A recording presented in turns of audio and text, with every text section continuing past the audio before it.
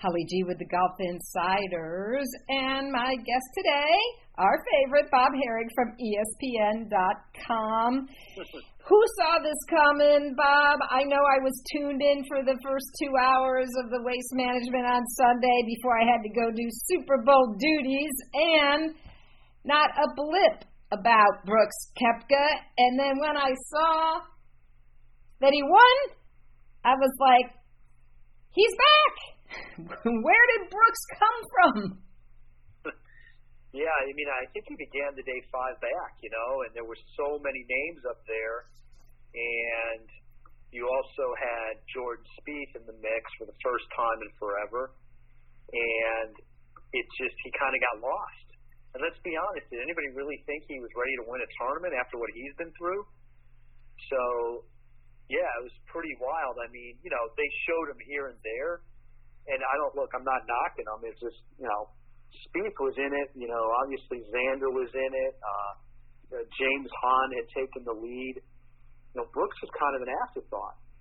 And all of a sudden he just kind of muscled his way up there, and he ends up he ends up, prevailing. I mean, he ends up winning easily, actually, the way he, chipped in for eagle there on the 17th. Yeah, that was a pretty impressive shot. He had another eagle, I believe, on number 3. You got to love TPC Scottsdale, and how refreshing. We talked about it last week to have fans. No, it wasn't, the fans we're used to out there in Phoenix, but it just felt so good. You could tell the players felt it too, but Brooks had this knee issue after the Tour Championship in 2019. He had some stem cell surgery, you mentioned in your column, and then he came back after 6 weeks, right? And then he slipped when he was over in Korea before the end of the year in 2019? Correct. And I think that ended up being, far worse than they let on, because he wasn't able to play at the President's Cup, and he had been scheduled to play the Hero also, which he didn't play. And then, he didn't come back until the end of January. And I think in retrospect, it appears that he might have rushed back, might not have been ready. He seems like, from what he has said, and from just what you see in indications, he was trying to tough it out, force his way through it. And I'm not sure he let it get better. His quotes were amazing when he said, he was in excruciating pain at the Memorial, which was in July, only a couple of weeks before the PGA Championship, where he contended. But if you remember during the PGA, he had a couple of those times where his trainer had to come out. Yes. And he was on the ground. And, and they were stretching his hips. He didn't even qualify for the FedEx playoffs. And then he shut it down, and he didn't play the U.S. Open. So I don't know. I guess maybe the rehab from between then and now has taken hold. Sounds like he's feeling better. Nobody's ever really gotten to the bottom of, did you need surgery and just didn't do it, didn't want it?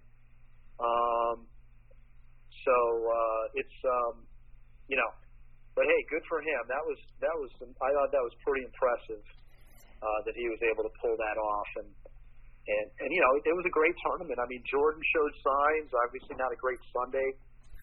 him and Xander both have some issues to work through in their game, and it wasn't the same tournament, but Tony Finau too. They're all having trouble closing the deal. Yeah, 61 by Jordan on Saturday, and we were feeling that magic, weren't we, Bob? It was like the Jordan of old, drilling those putts in from everywhere. He's pointing at guys in the crowd, and you felt the players feeling a little bit of that energy, which was good to see. Yeah, and I think what we saw is his driving is still an issue. It's really, really a struggle for him. He can't get it in play often enough. Very first hole he hit it right. led to a bogey. And of course, he just didn't have as many putts drop on Sunday. He had some chances, too, that didn't go in. But, I give him credit. He's been really resilient. Kept a pretty good attitude during some really tough times. I mean, to go from where he was to 90th in the world without being injured and without missing time, that just means you just played a lot of bad golf. Yeah, and probably had to listen to a lot of motivational podcasts, Bob. I mean, that's tough stuff. I mean, at least in Brooks's case, it was an injury, but even, he said, and in these moments, I think Brooks is pretty authentic. He said he went to some really dark places, just feeling like his knee wasn't right, wasn't able to swing the club the way he knew he was capable of doing. And, that he just couldn't swing the club like he wanted to. And that's got to really, rock a player's confidence. No question, and I think we saw it. He just didn't have it. And, look, bad habits creep in if you're hurting. If you're favoring something, it's just inevitable. You don't even realize it. And it's one of the reasons why, guys have to weigh this. Do you fight through an injury or do you let it heal so it doesn't get worse, or so that maybe you don't start to develop some habits that make your game worse? I think we've talked about this many times, but I think that certainly has been the case with Tiger at times. You're compensating, and we didn't know it 2 years ago, but he had a knee problem for, the second half of the year, and we wondered why he was struggling. Well, his knee was bothering him. Made it hard for him to swing properly, and so it's the same with Brooks. Pretty important component, to the golf swing. So, well, he said, I miss that pressure. I miss the atmosphere, the fans.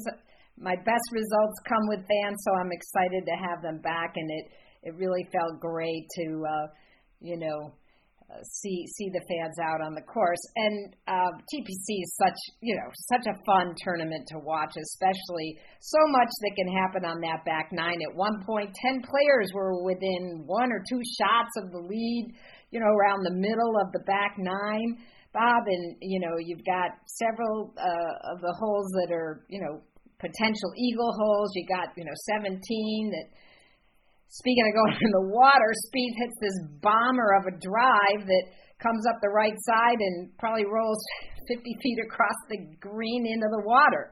That creates a little drama. Yeah, there's no question that having the fans really, I thought, made a difference. You could hear it watching the broadcast.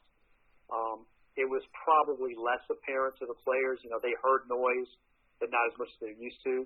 But just to watch, you could hear it. And I think that made a huge difference. And from what I saw, it looked like they did a really good job. Look, it can't be fun to be wearing a mask outside, but most people were. They might have had some distancing issues, but again, they're outside. It looked like they were trying. And I think they gave a lot of tournaments a blueprint, how we can do this here over the next 6 months while we're still dealing with this. How can we get people in there, do it the right way, and have it be safe, And I think we are so ready for that. I mean, the week before at Torrey Pines, that Sunday was, it was, I don't want to say it was dreadful, but it was just hard to watch. There's no vibe. Yeah. And I think we're going to see some of that this weekend too, and next week at Riviera when there's no fans. When they come to Florida, kind of starting at Bay Hill, the players are going to see more people. I hope they do it right so that there's no issues. But man, that's going to be a lot nicer, and I think the players are really going to appreciate it. Well, before we move on and talk about Pebble Beach, which will be starting tomorrow, Steve Stricker, Ryder Cup captain, 53 years old, tied for 4th. Go, Steve. Yeah, and he would have been the oldest winner ever in PGA Tour history if he had pulled it off. And he doesn't seem like he's the type of guy who would be the oldest winner in PGA Tour history. He just doesn't seem like he's playing like someone who's that old. And I don't mean it, old, certainly older than the guys he's competing against. He had to play with Xander on Saturday, and Xander's going to bomb it way by him. And I believe he played with Brooks on Sunday. He did. So he got a good up close look at some of the guys who are going to play for him. And I just wrote a little item on it this week. But what more respect can you get from your players than to play against them and beat them? Now look, he didn't beat Brooks, but he beat a lot of guys. He sure did. And it's pretty impressive. Granted, maybe he needs certain courses, but I think it's a great tribute to him, and he feels like he was going to be on more of the Champions Tour this year after the Ryder Cup. Since it got postponed, he feels this need to have to play out there, and I'm not sure that he really wants to. I think he feels it's hard for him to be competitive now, but. That was a great job by him. Yeah, it really was. And you mentioned it earlier, Dustin Johnson winning in Saudi Arabia, but DJ withdrawing from Pebble Beach, decided to take the week off, given that there's the WGC event and Riviera coming up in the next 2 weeks. Yeah, DJ, I see where he's taking a little bit of grief for pulling out this week. Certainly on the heels of an event like Saudi Arabia that's controversial, I get that. But the other side of it is he's played that event like every year for 12 straight years. This is the first time he's skipping since like 2008. He won it in 9 and 10. He's played it every year since. So I think a guy has a right to skip once in a while. He's supported it all that time, and he likes the Pro-Am part of it. There is no Pro-Am this year. Right. And, like another subject that comes up a lot is there are a lot of good tournaments, big tournaments following. And you can't play them all. I mean, he wants to play Riviera. He's won there a couple times. Then the following week is a World Golf event. These guys don't skip those typically. Whether he plays Bay Hill or not, the following week is the Players, and 2 weeks after that is the match play. So there's just, it's only so many times you can play. You throw a Middle East trip into it, it makes it kind of easy to see why he might be running out of gas. Yeah, absolutely. And I think he's gone... Is this correct, Bob? 4 wins and 3 seconds in his last 9 events? Yeah, obviously the Masters and the Tour Championship was a win, although he didn't have the lowest score that week, which is one of those things that's difficult, I think, to, that's the problem with that format. Right. He didn't really win the week, but we call it a win. But yeah, in a couple weeks before that, he had won Boston and he finished second in Chicago. Yeah.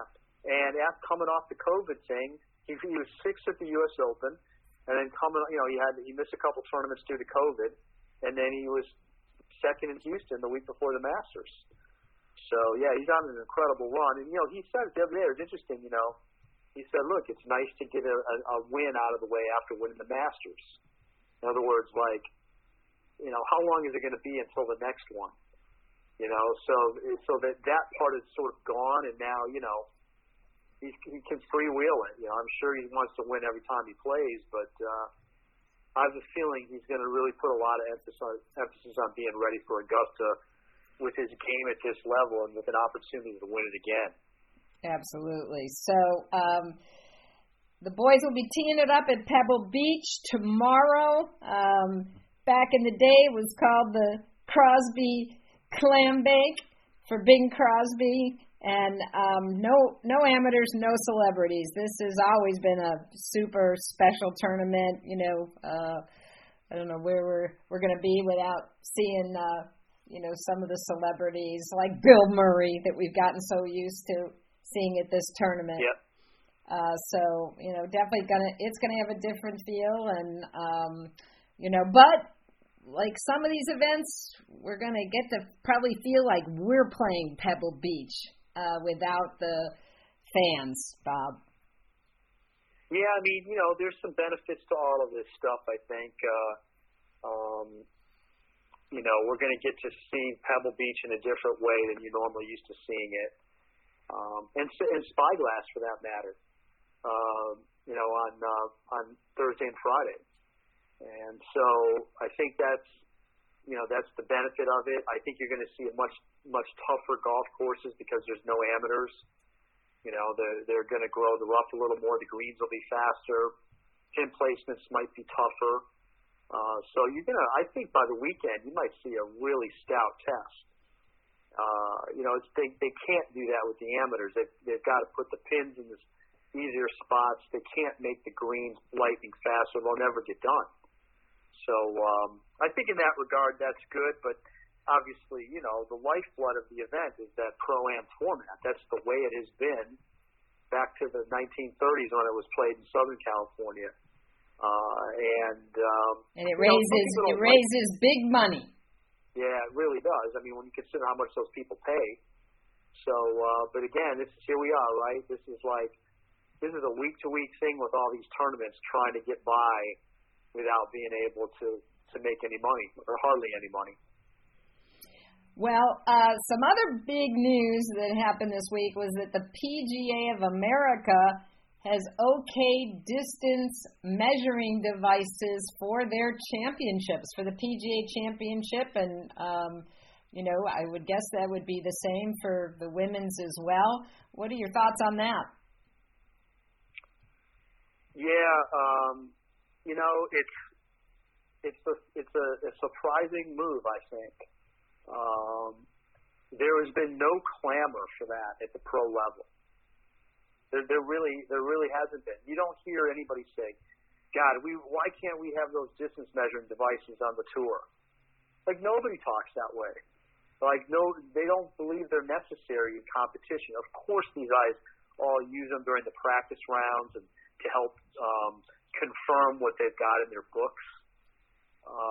But I think it's suspect to suggest it's going to improve the pace of play because, as I've seen elsewhere, the caddies say the last yardage they ask for or they get is the one that's to the pin.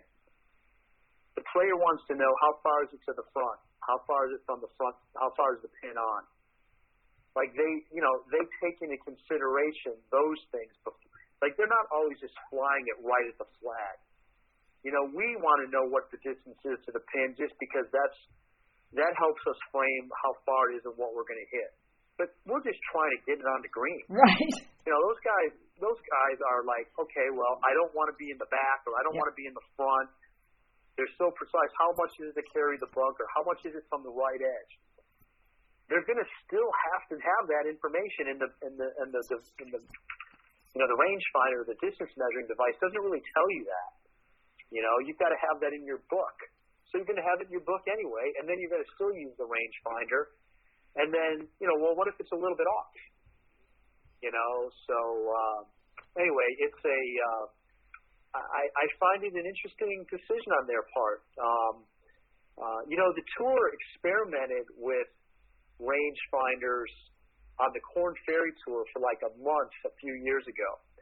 They wanted to just see, and the conclusion they came to is that, we just don't really think it helps that much and doesn't improve pace of play. And, there's something to be said for the caddies and players who do their homework, are better positioned. That's an advantage. That's part of the game. Right.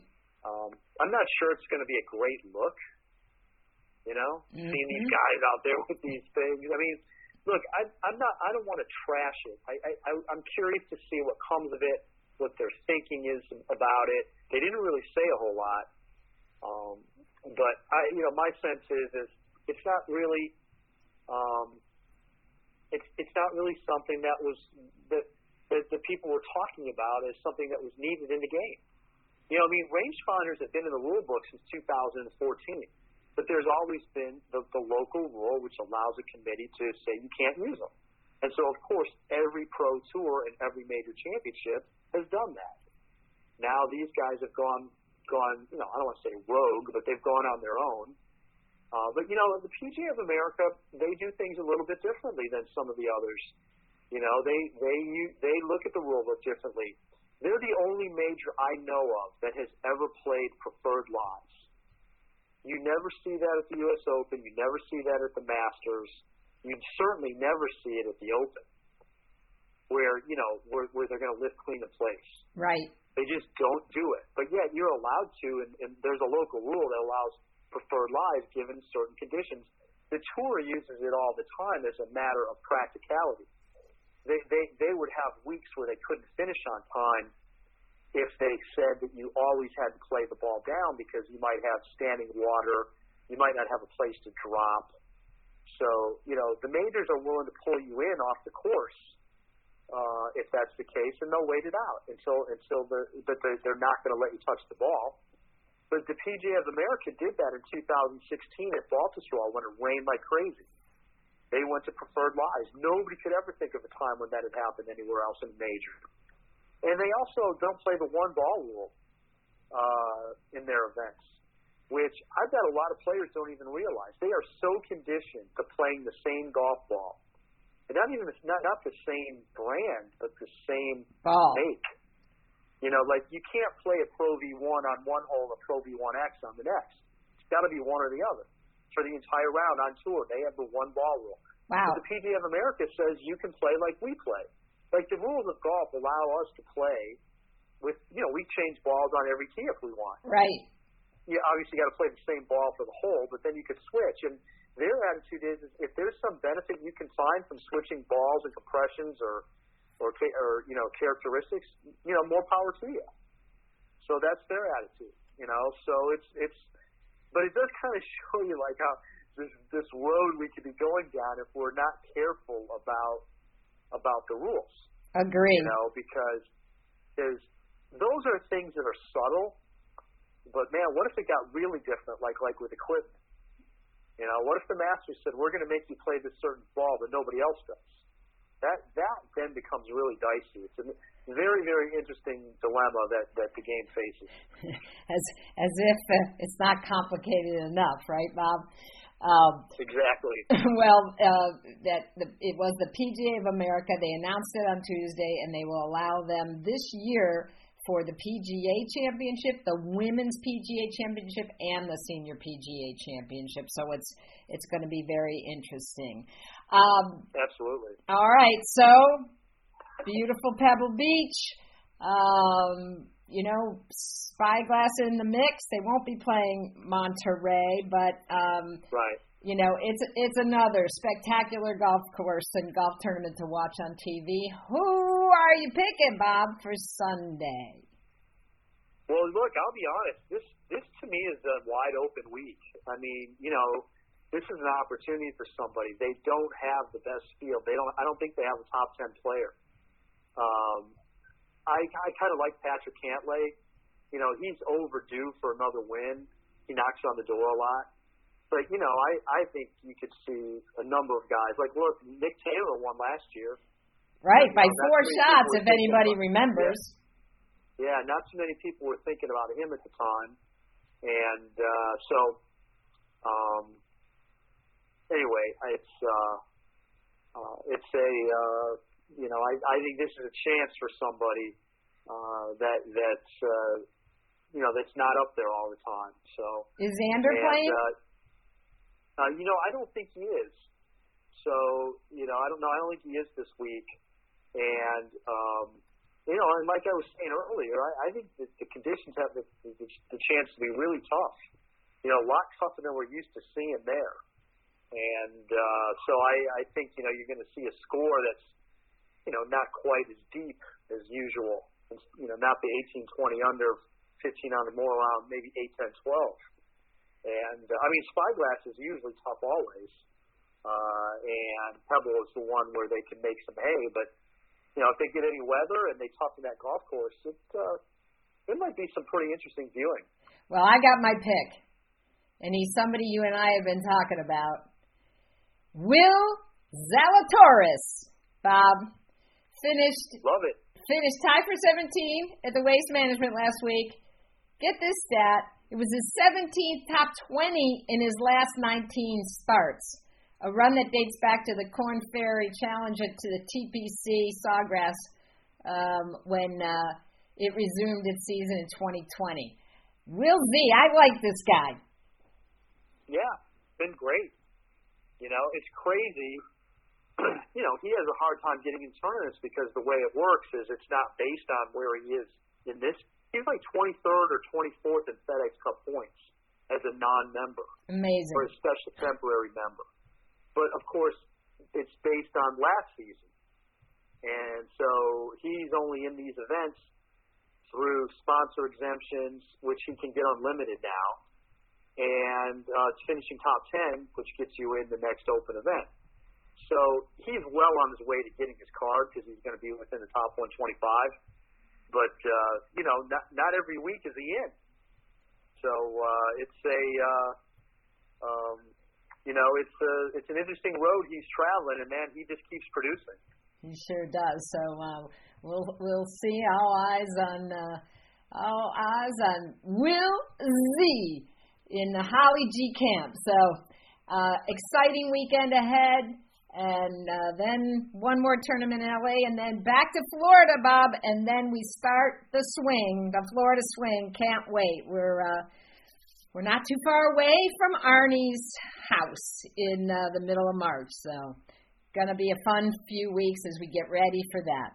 As always, Bob Harig, ESPN.com. Thank you so much, my friend. Thank you.